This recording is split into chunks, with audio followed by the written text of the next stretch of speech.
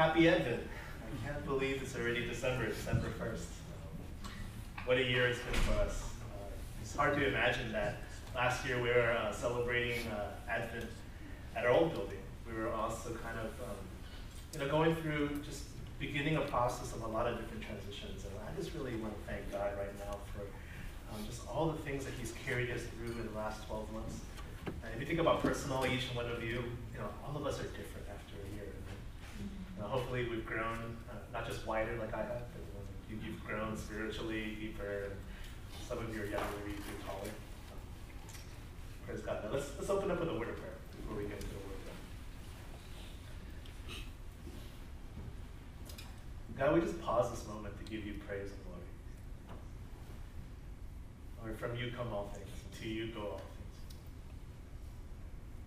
Lord, you are the Lamb who was slain for us, the Passover Lamb, Lord God. You gave your life so that we might find ours, so that the penalty and the punishment for our sin may be lifted from us, so that we might live in your grace and in your freedom, so that we might be adopted into your family, Lord, not because of our own merit, but because of your joy that you found in including us into your love. And we thank you, Lord God, for the promise of continuing forever, eternal, abundant life. That as we are rooted in the vine, we will be nourished by the vine, and we will bear fruit from the vine. So God, I just pray a blessing over us this morning, each and every one of us. We pray for the fruit of joy. We pray for the fruit of peace. We pray for the fruit that can come only from being rooted in the vine. And God, in the name of Jesus, Lord God, we call upon you in your mercy to cut us off from all the other false vines that we have rooted ourselves in. The vines of materialism and the vines of finding our worth in things that disappoint us, the vines of tying up our identities and relationships with other people, the vines of trying to find perfection or achievement or control or freedom from fear. God, we just say you, Jesus, you are the only vine. You, Father, are the only vine. You, Holy Spirit, are the only vine. As we go into your word, would you nourish us today from that? In your name I pray. Amen. All right, if you have your Bibles, I want to invite you to open up the book of Matthew. We're going to look in the 24th chapter, 24th and the 25th chapter.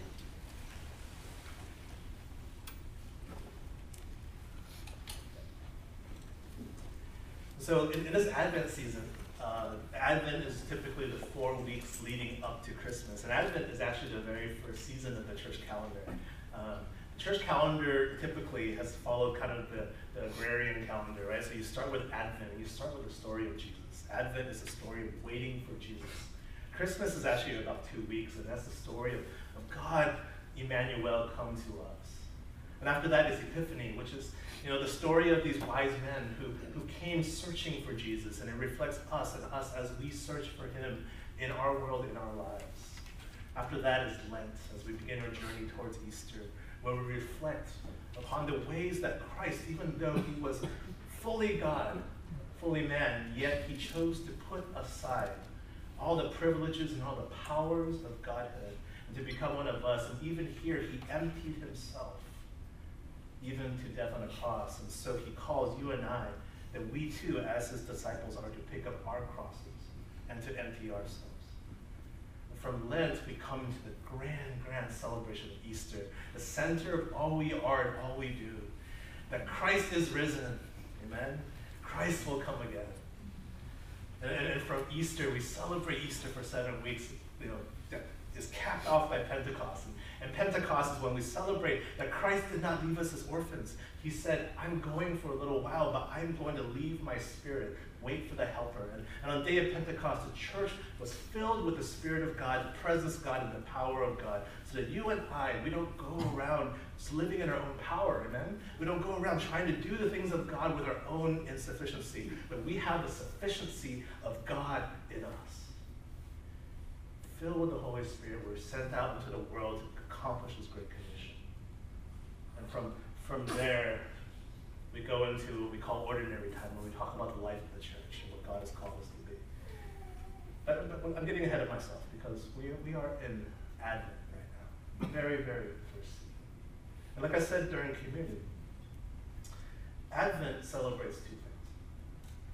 We join with God's people as they were living through the hundreds of years of silence from the end of the Old Testament, waiting for God to speak again, wondering, God, if you have made us all these promises through Abraham and Isaac and Jacob and then Joseph and Moses, and you promised to be with us, and you promised to execute justice upon us, and you promised, Lord, to establish us in a land where we might show the world who you are,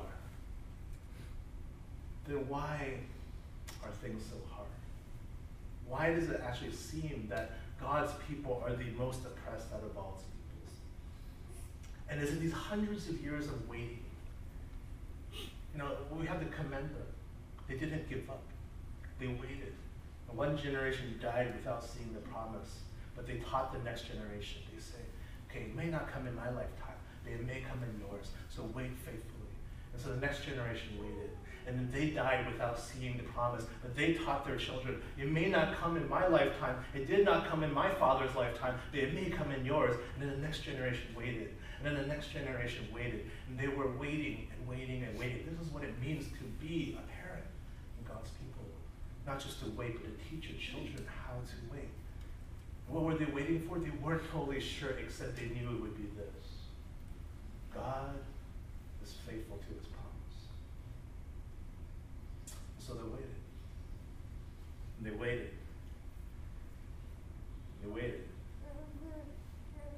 And then the most humblest of all beginnings, in a stable,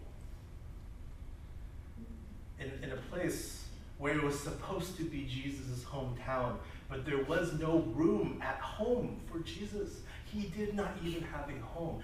His own did not know him, nor did they receive him. There, God came to us, emptied himself out for us, and says, I am the light of the world. I am the hope of the world. And so we celebrate that, because to be Christian is for us to gather together and say, we have waited, but not only have we waited, we have seen. Amen? We have seen. Many of us around this in this room are Chinese. And there was a time when the vast majority of Chinese did not know the existence of a Christ. They did not. But God in his grace and his mercy granted us the gospel, and the light came to our people. It's not a light that belongs to any other culture, any other nation. It is a light that is separate from all cultures, is separate from all nations. And it came to us, and we too have seen the light. And because of that light, we're changed. I'm changed. I'm not the same today. The gospel has changed my life forever. Once, I'm like all these other high schoolers in the 90s, dreaming of maybe one day working in a tech job, maybe one day making my money. My mind was filled with just making millions. But the Lord gave me something higher to live for. And many of you who are in the tech companies, you're in the tech companies, but God also has given you something higher to live for. And you live out your higher purpose inside your job in the tech companies. That when you go into your relationships and you go through your friendships, you go through your marriages, the way you relate to your children, the way you relate to your parents, you do not do it as someone without Christ. That you are informed by the power and the life of Christ. And as Christians, there's even a fearlessness with which we go about things, knowing that even if our mortal bodies die, there is an immortal body to come. Amen? Amen? We do not fear death. We are not the people who fear death. Not because we're so great, but because he's so great. And he promised us. He promised us. But we're also waiting. Here's what I'm waiting for. Here's what you're waiting for. Jesus Christ said he will come again. He will come again to finally complete everything that was promised. So many things that are promised in the Bible have not yet come to pass. I have seen a measure of the light, but I have not seen the fullness of the light. All you have to do is turn on the news. have to do is turn on the news. And you see all around us a world that is engulfed in the flames of outrage, but the flames of hopelessness. It's not just the fact that we live in societies where there are all these different ideologies and all these different protests and all these people who are seeking violent means to address the pain in their hearts. But when you look at the content of the ideologies and you look at the content of the protests, there's actually a hopelessness that is there. And so, for example, when you look at some of these young people, my heart goes out for them, who are protesting for climate change. I personally believe that we do need to be stewards of the environment. That is a biblical command from Adam to our time. But I look at the protests, and you know what I see? Hopelessness. I see hopelessness. I see young people who look at the future and they don't actually think things can get better. I look at the protests in Iraq, in Iran, the ones that happen in Korea, the ones that are happening in Spain, the ones that are happening in Hong Kong, the ones that are spreading like wildfire all around the world. And there is a hopelessness that's there. We are literally watching the dissolution of the post-World War II order. There's so many people in our world are so full of anxiety, so full of fear, so wanting to give up. They're in despair because they watched everything that their parents and they themselves have worked for fall apart under the pressure of forces outside of their control. And young people are full of despair because the world that they grew up knowing may not exist in 10 years. But we, Christians, are not the ones who have no hope. We are not the ones without hope. Because our hope is not in any earthly ideology. Our hope is not in any earthly order. It is not any of those things. Where is our hope? Where is your hope and mine? It is in Jesus Christ. He is in Jesus Christ. He's our Savior. He's our sanctifier. He is our healer. And He is our coming King. And there will be a day that He promises when every knee will bow, every tongue will confess that Jesus is Lord. And He, in His benevolence, will come with His judgment, and the nations will fear Him, that He will gather up His people. And like a mother hen gathering up her chicks to the bosom, so Christ will gather you up. This is the Bible. And this is our comfort. So let's turn to Matthew 24. Let's read that. This is our lectionary text for this week. We're going to start in verse 32. Sorry, 36. But concerning that day and hour no one knows, not even the angels of heaven, nor the Son, but the Father only. For as in the days of Noah, so will be the coming of the Son of Man. For in those days before the flood they were eating and drinking, marrying and giving in marriage, until the day when Noah entered the ark. And they were unaware until the flood came and swept them all away. And so will be the coming of the Son of Man. The 2 men will be in the field, one will be taken and one left. 2 women will be grinding at the mill, one will be taken and one left. Therefore stay awake, for you do not know on what day your Lord is coming. But know this, that if the master of the house had known in what part of the night the thief was coming, he would have stayed awake, and would not have let this house be broken into. Therefore you must also be ready, for the Son of Man is coming at an hour you do not expect. Who then is the faithful and wise servant, whom his master has set over his household to give them the food at the proper time? Blessed is that servant whom his master will find doing so when he comes. This is the word of God for the people of God. Thanks be to God. This is interesting, right? This is not what most of us expect when we're thinking about like getting ready for Christmas. But this is the verse chosen for us from the lectionary. That as the Church of God all around the world are getting ready for Jesus' coming, getting ready to celebrate His first coming, we're remembering His second coming. And what you have to know about His second coming is this is what we have been waiting for. This is what we have been waiting for. This is the result of all the hope and all the faith and all the expectation we have. That when you have a longing to see Jesus in full where you see Him only in part, when He comes again, you will see Him in full. You will know Him in full. That when you have a longing to see joy in full and see peace in full.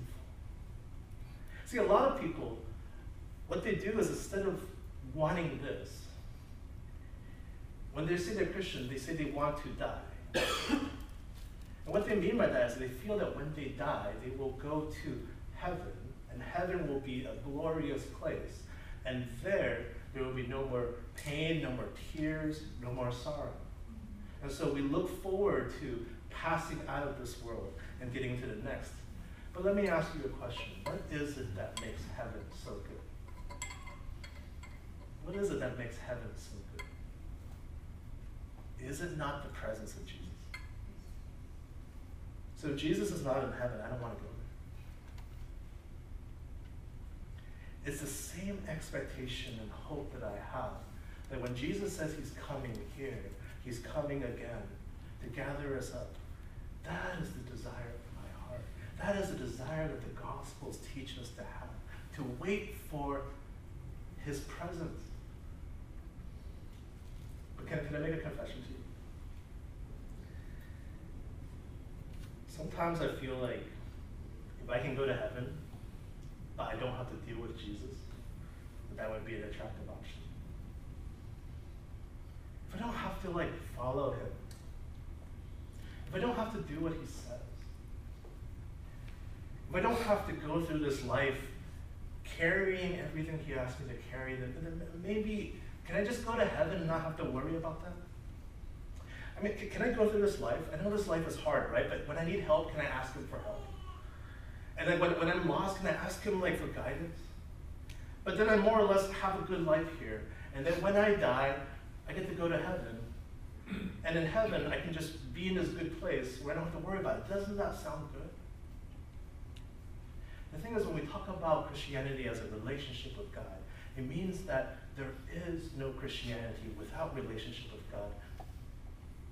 And you and I have to ask, what does that relationship mean? Because when Jesus comes back, we will all be judged on the basis of that relationship.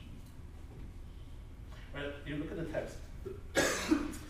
36, concerning that day and hour no one knows, but not even the angels of heaven, nor the Son, but the Father only.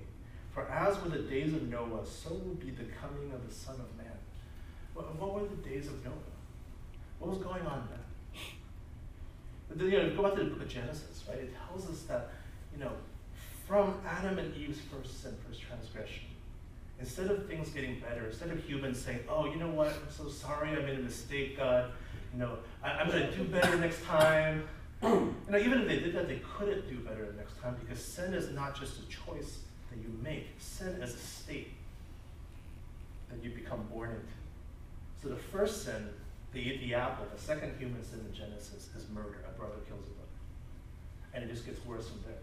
Until you get to the part about Noah where it says the whole world has been filled with sin and exploitation. And God, you can see in the text, was waiting with patience, hoping, waiting, and not seeing any change. And finally he says, okay, I'm going to come. I've got to fix this problem. But he looks around the earth and he finds one person. He's not a perfect person. In fact, you learn very quickly he's definitely not a perfect person. He has made a lot of mistakes in his life, but there's one thing he does right. He still remembers God.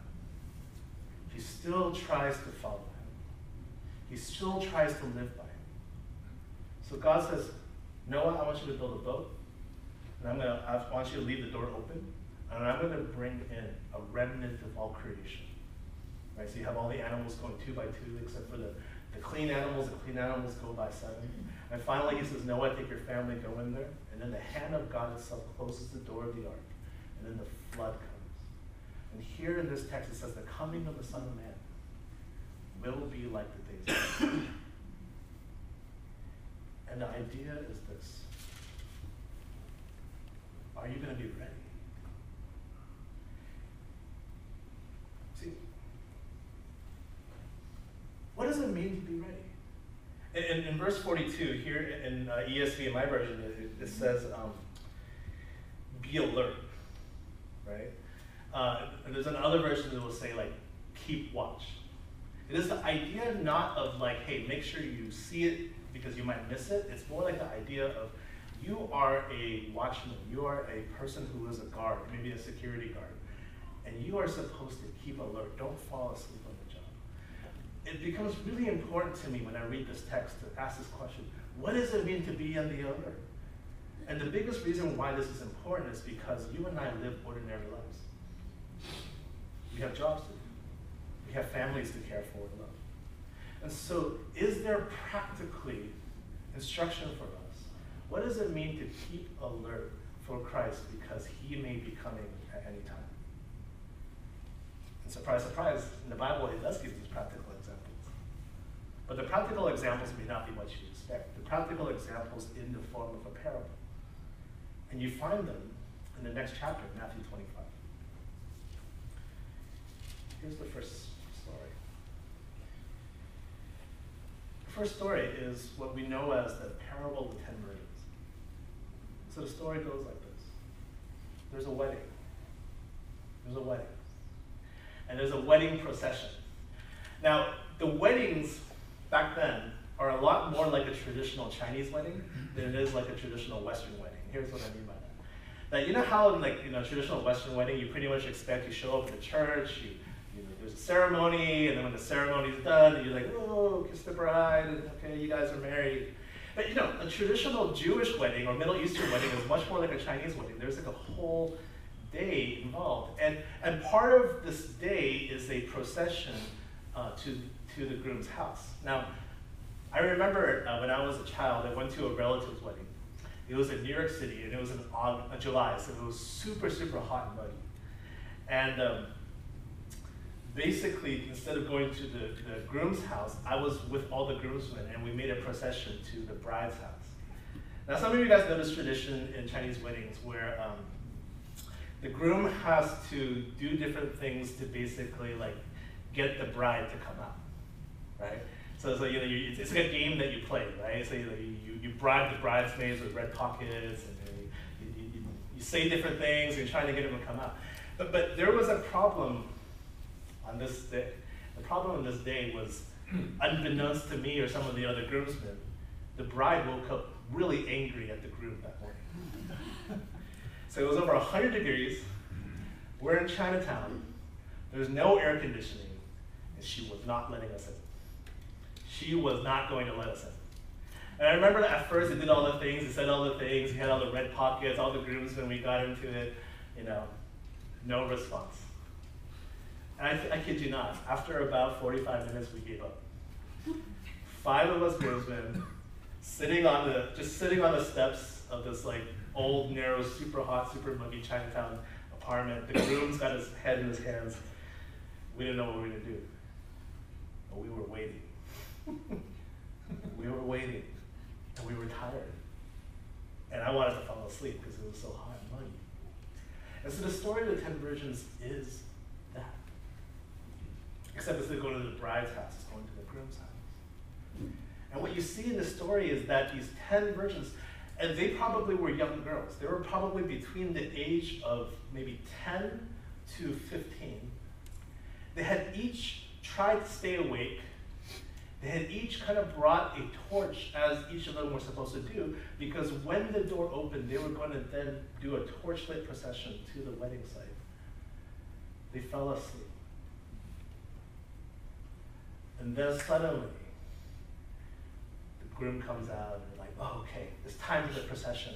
Let's go, let's go, let's go. But only 5 of them were ready, and the 5 were not.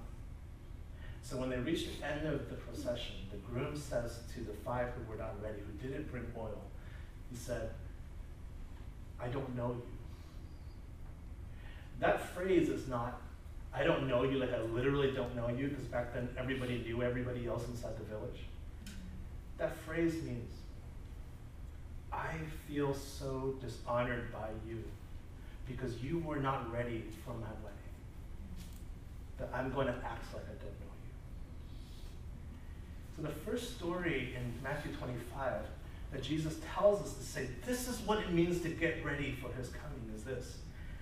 Value him, value the Lord by attending to his presence. Some of us went to the retreat 2 weeks ago, and you heard Lisa talk about listening to God's voice. How many of you have been practicing hearing God's voice? If you were anything like me, the first weeks, months, maybe even years that you practice hearing the voice of God, you may not get very much.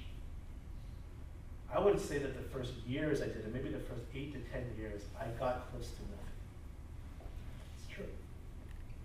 And there are many times when I wanted to give up or did give up. And it's really only by his grace that he kept calling me back. To sit in silence, to make time for him, to wait in his presence, to just say, Jesus, talk to me. And especially when you're a teenager, right? You don't have a long attention span. You're like, Jesus, talk to me. And then, only 15 seconds? I gotta go do something else. And it's true, this is gonna happen. It still happens to me. I still sometimes have to get used to his silence, but I also have to get used to the fact that silence doesn't mean he's not gonna say anything. Silence is sometimes an invitation to wait more. One of the best teachings on this I've received was the person said, imagine that you're in the throne room of God, and God the King is your father, which he is. He's adopted us as his children. And he's doing his official business, and you're a little child in the throne room. Can you look at him and have your attention fully be on him and be fascinated by what he's doing, even when he's not paying attention to you? See, if David has my attention, he fully has my attention. He doesn't have to look at me. He could be really awkward right now, just look around the room, right? But he has my attention because I am fully present with him. Do you value the presence of God? Because that's what the story is about. But sometimes when you are trying to listen to God, sometimes when you're trying to hear him or sit with him or learn from him, nothing happens. And you may even fall asleep. But your actions will demonstrate your value. And I guarantee you, even if you feel like nothing is happening, something is happening. You know what's happening? Your Father who loves you sees your heart, and he is grateful to you. Because he wants a relationship with you, maybe even more than you want a relationship with him. If a young man pursues a young woman and gives up after the first time, he's not going to get very far. God wants to be pursued in the same way that he's pursuing you. Can you imagine if God gave up after the first time you ignored him? I wouldn't be anyway. The next story is the story that we call the parable of the talents. Now this is a very misleading kind of title, because a talent here is actually a unit of currency. So basically what a talent amounted to is 20 years wages for a common soldier. So one talent, you could imagine, is basically a lifetime of wages. And here there's a king, and he gives out talents, different amount of talents to different servants. And he goes away on a trip, and he comes back, and he says to the first guy, when he comes back, okay, I gave you 5 talents. And the servant says, great, I have 10 for you now. And the master says, good job. And then the second guy says, you gave me 2 talents, here's 4, good job. And the last guy says, you gave me 1 talent, and I'm scared of you. And so I buried it so I wouldn't lose it. And the master says, well, if you knew I was so scared, why didn't you at least put it in the bank? But because you didn't do anything with my talent, I'm going to take away your talent and give it to someone who has it. And a lot of people, we read this and we interpret that as okay, we should use our earthly talents or even use our resources and our money, to build the church or whatever, right? And this is good, and that's partially it. But here's the deeper message behind that. which is, do you understand that everything you have belongs to God? Everything. All your relationships, all of your time, all of your resources, the children you have, these are all graces from God. We thank God for his grace, but this, when he comes back, he will hold me and you accountable. There will be an accounting. Have I been mindful of the fact that everything I have comes from God? And have I then translated that mindfulness into a orientation of my life where I invest everything I have for his purposes? Because it's his. It's not about how much profit you make. The first servant makes more profit than the second servant. They both get the same kind of reward. It's about what is your mindset? What is the orientation of your life? What is the commitment you make? The commitment you make comes from whether or not you think the stuff you have is yours or his. Let me put it to you more bluntly. If I think everything I have is mine, then my orientation on this earth is to basically try to make life as comfortable for me as I can. And then I will use my overflow, whatever I have left over, and I will say, God, I want to praise you with it. I'm going to bless you with my overflow. I'm not just talking about resources here, I'm talking about time. I'm talking about relationships. But if my orientation is everything I have, my friendship with each and every one of you isn't mine, it's God's, then I have to view my friendship with each of you not as something I can do with however I please. I actually have to treat each of you as holy. Because if I transgress upon you, I transgress upon the Lord. That, the money I have, thank you all for paying for my paycheck. Thank you, right? It's not mine.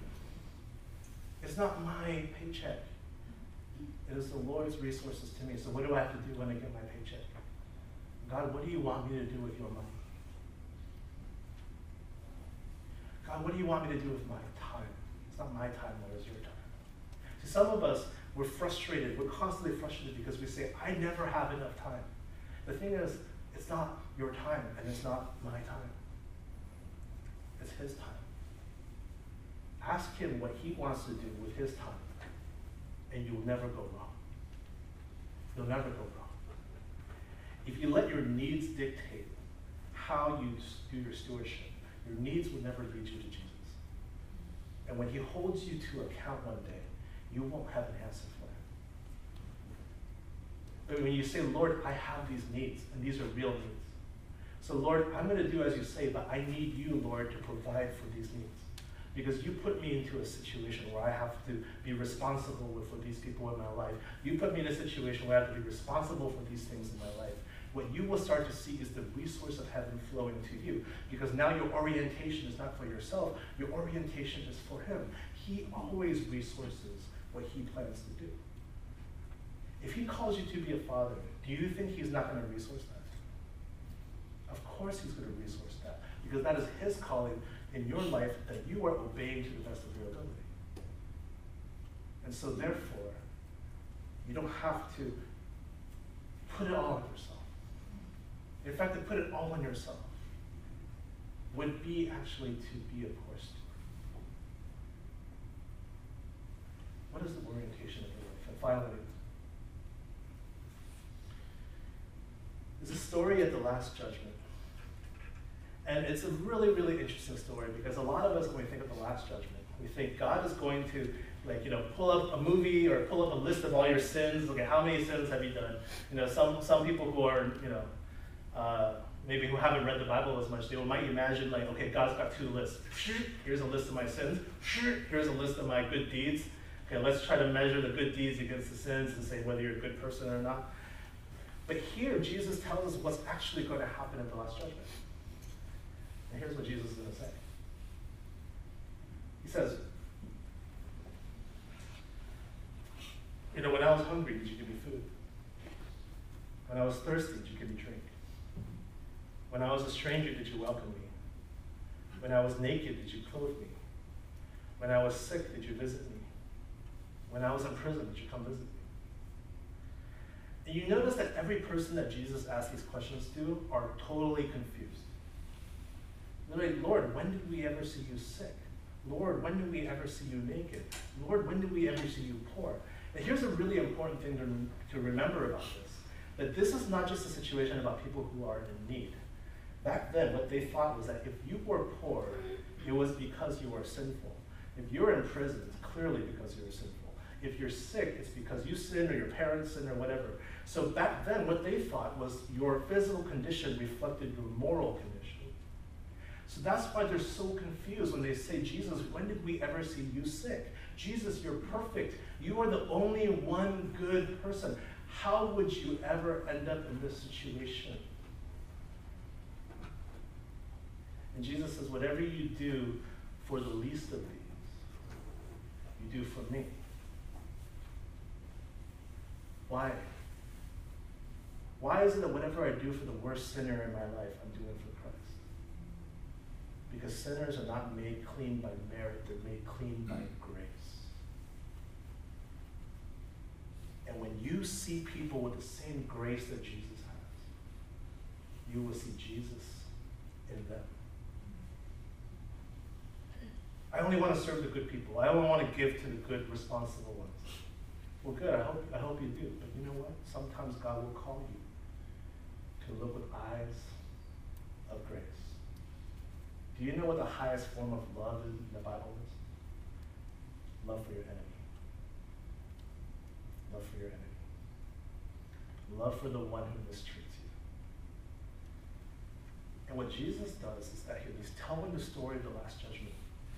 He takes all of these different things that we might try to weigh with different kind of formulas and what am I supposed to do here and there? And Jesus says, no, it's all personal. Whatever you do for them, you do for me. Why? Because the single most important thing for a Christian is your relationship with God. I cannot claim to be friends with Jesus and walk by him with coldness in my heart. So what does it mean to watch? What does it mean to wait? So we're waiting for the second coming. How do we do this well? Christian faith is a hope in Christ that is manifested in persistent and expectant action. I love what Shane Claiborne says when he talks about Advent. He says Advent is about a birth. It's about the first birth of the Christ child, but it's also about the birth of Christ's kingdom when it's coming. And when you're getting ready for a birth, you don't sit around. If you're a husband and you sit around getting ready for a birth, you're in for a very rude surprise and a very angry wife. There are things you have to do. Paint the baby room. Buy a crib.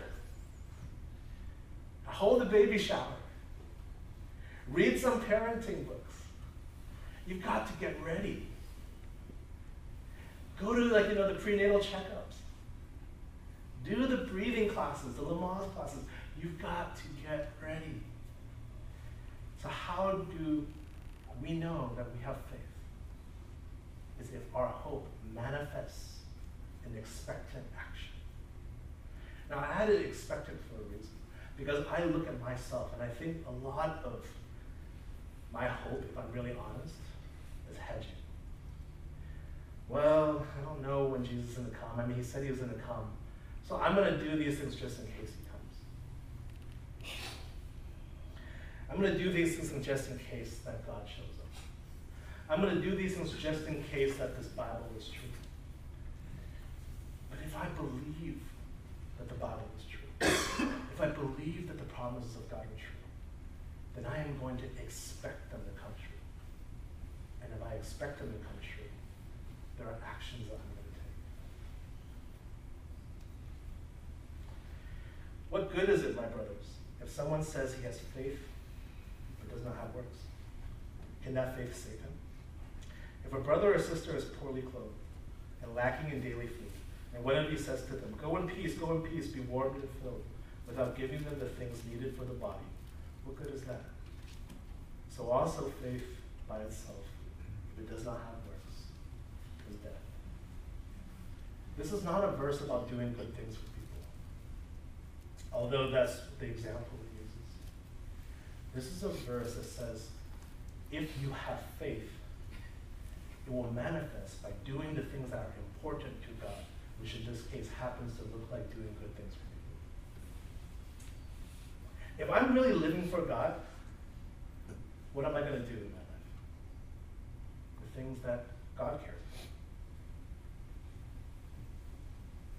So how do you know if I'm a Christian? Well, let me ask you a question. Let's say that I'm applying for a job. Okay, let's hypothetically say I'm an engineer. I'm applying for a job. How do you know I'm a good engineer? Would you simply trust the words that I tell you in the interview? HR people say one of the most important things that you can look at is actually references. Other things, they might give you something to do, a task to do right in the interview and see if you can actually do it. It is the same thing for my faith. If you look at my calendar, what are my priorities? When you look at my checkbook, what are my priorities? When you ask the friends I have and the relationships I have, what are my priorities? And brothers and sisters, I want to be clear here. The point of this, and the point of Matthew 24 and 25, is not to shame us. It is to call us to live for a higher call. The Bible understands that none of us start out there. But as we walk day to day, following Christ, His Spirit will bring you there. And so don't despair. And don't judge yourself. Some of you right now in your head, you got to change your self-talk. Some of you hearing this message, you're like, oh, I'm just a crummy. Now, you see, if you have that negative self-talk, you will never be able to let the Bible correct you. See, the Bible's teaching needs to be able to point out things in my life where I need to be able to grow in. I need God to take me to the edge of the cliff to see how deep I am so that He can lift me up to where He wants me to be. And if I'm always worried about shame because of the negative self-talk in my head, I can never get to that edge. But would you let the Holy Spirit take you to the edge today? I believe with all my heart that every single one of you are so much greater than you can imagine. And you're called to a calling so much greater than you can imagine. God uses ordinary people. But the problem is, we think we're still ordinary when we're filled with the Holy Spirit. He is extraordinary. So may we become lesser. May He become greater.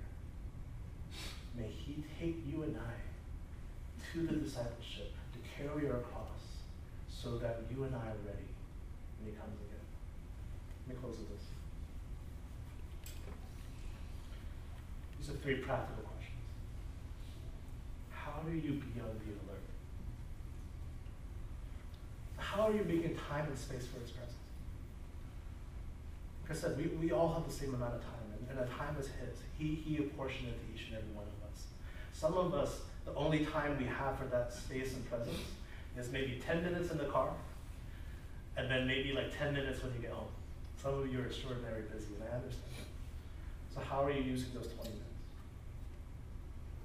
Am I using it on YouTube? Second question is, how do His priorities factor into my stewardship decisions? How do His priorities factor into my stewardship decisions? Sometimes I am so obsessed with resourcing that I actually don't prioritize His priorities.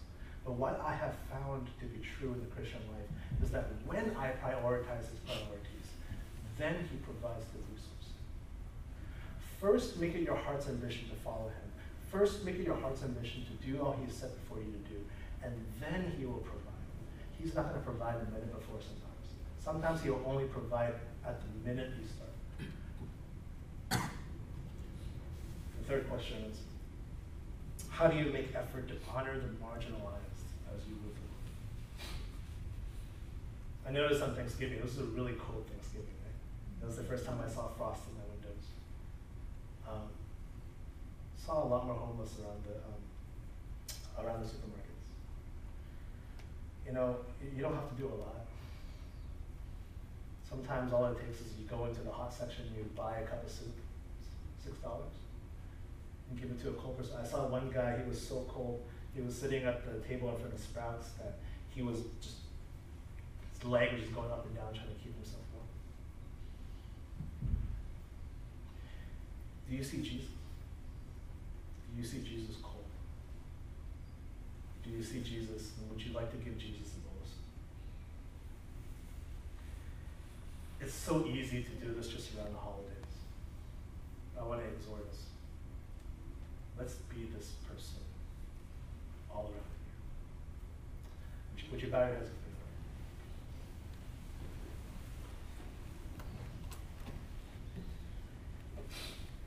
Father, I confess I need you. I confess, Lord God, that so often my priorities are not set on you, and my attention is not set on you.